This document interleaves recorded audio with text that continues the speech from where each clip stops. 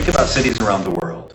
Somebody's making decisions about lots of important stuff, like which roads to fix, where to plant new trees, and what color to paint the fire hydrants. But these are small decisions compared to what we're about to discuss. And that's the very important decision about choosing a crosswalk signal. Not all cities love their crosswalk signals, but some do. We don't know just how much we've grown to like something until it's taken away. That's what happened in 1990 when the two Germanys reunified. Very few things from the East were embraced by the West.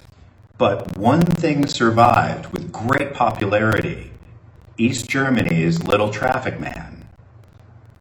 Glowing red and green, the little traffic man wears shoes and a hat. He's still at street corners, helping Germans cross safely.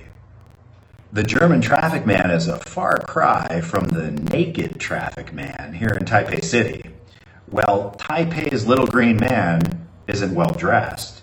He is well loved. If anything were to threaten this little green man's safety, I'm sure Taiwanese would picket and demonstrate to protect this little green guy. When he's not busy helping people cross streets in Taipei, he's busy helping people cross streets in Spain. It's true, he's found a second home in Spain. He's moonlighting. He's also got his own iPhone app. Meanwhile, in America, white walk and red don't walk signals have been getting the job done for many years. But American cities have begun ditching them in favor of something a little more interesting. Still, most traffic men in Europe and Asia are much more interesting than what we have in America. New York is trying something new. They have a little traffic man, but he doesn't move. Next time you're walking in Taipei, look up and find that little traffic man.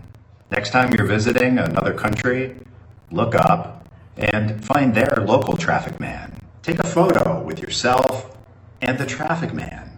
Most important, be safe and cooperate with the traffic man. Always cross the street together.